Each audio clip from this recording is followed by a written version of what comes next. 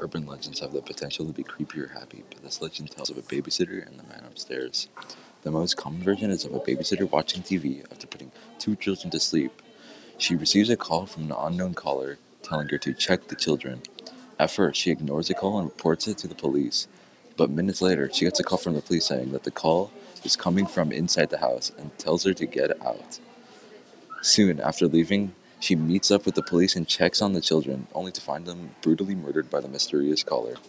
The, creep, the creepy thing is that the story is loosely based on a true unsolved murder case in the 1950s.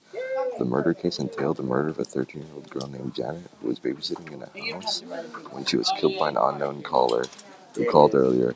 But what deviates in this story is that the 30-year-old child slept through the whole thing.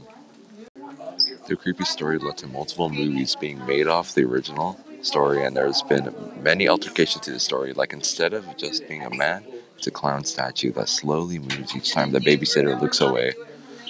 The legend of the babysitter, the man upstairs, has scared children for decades and will probably continue in the future.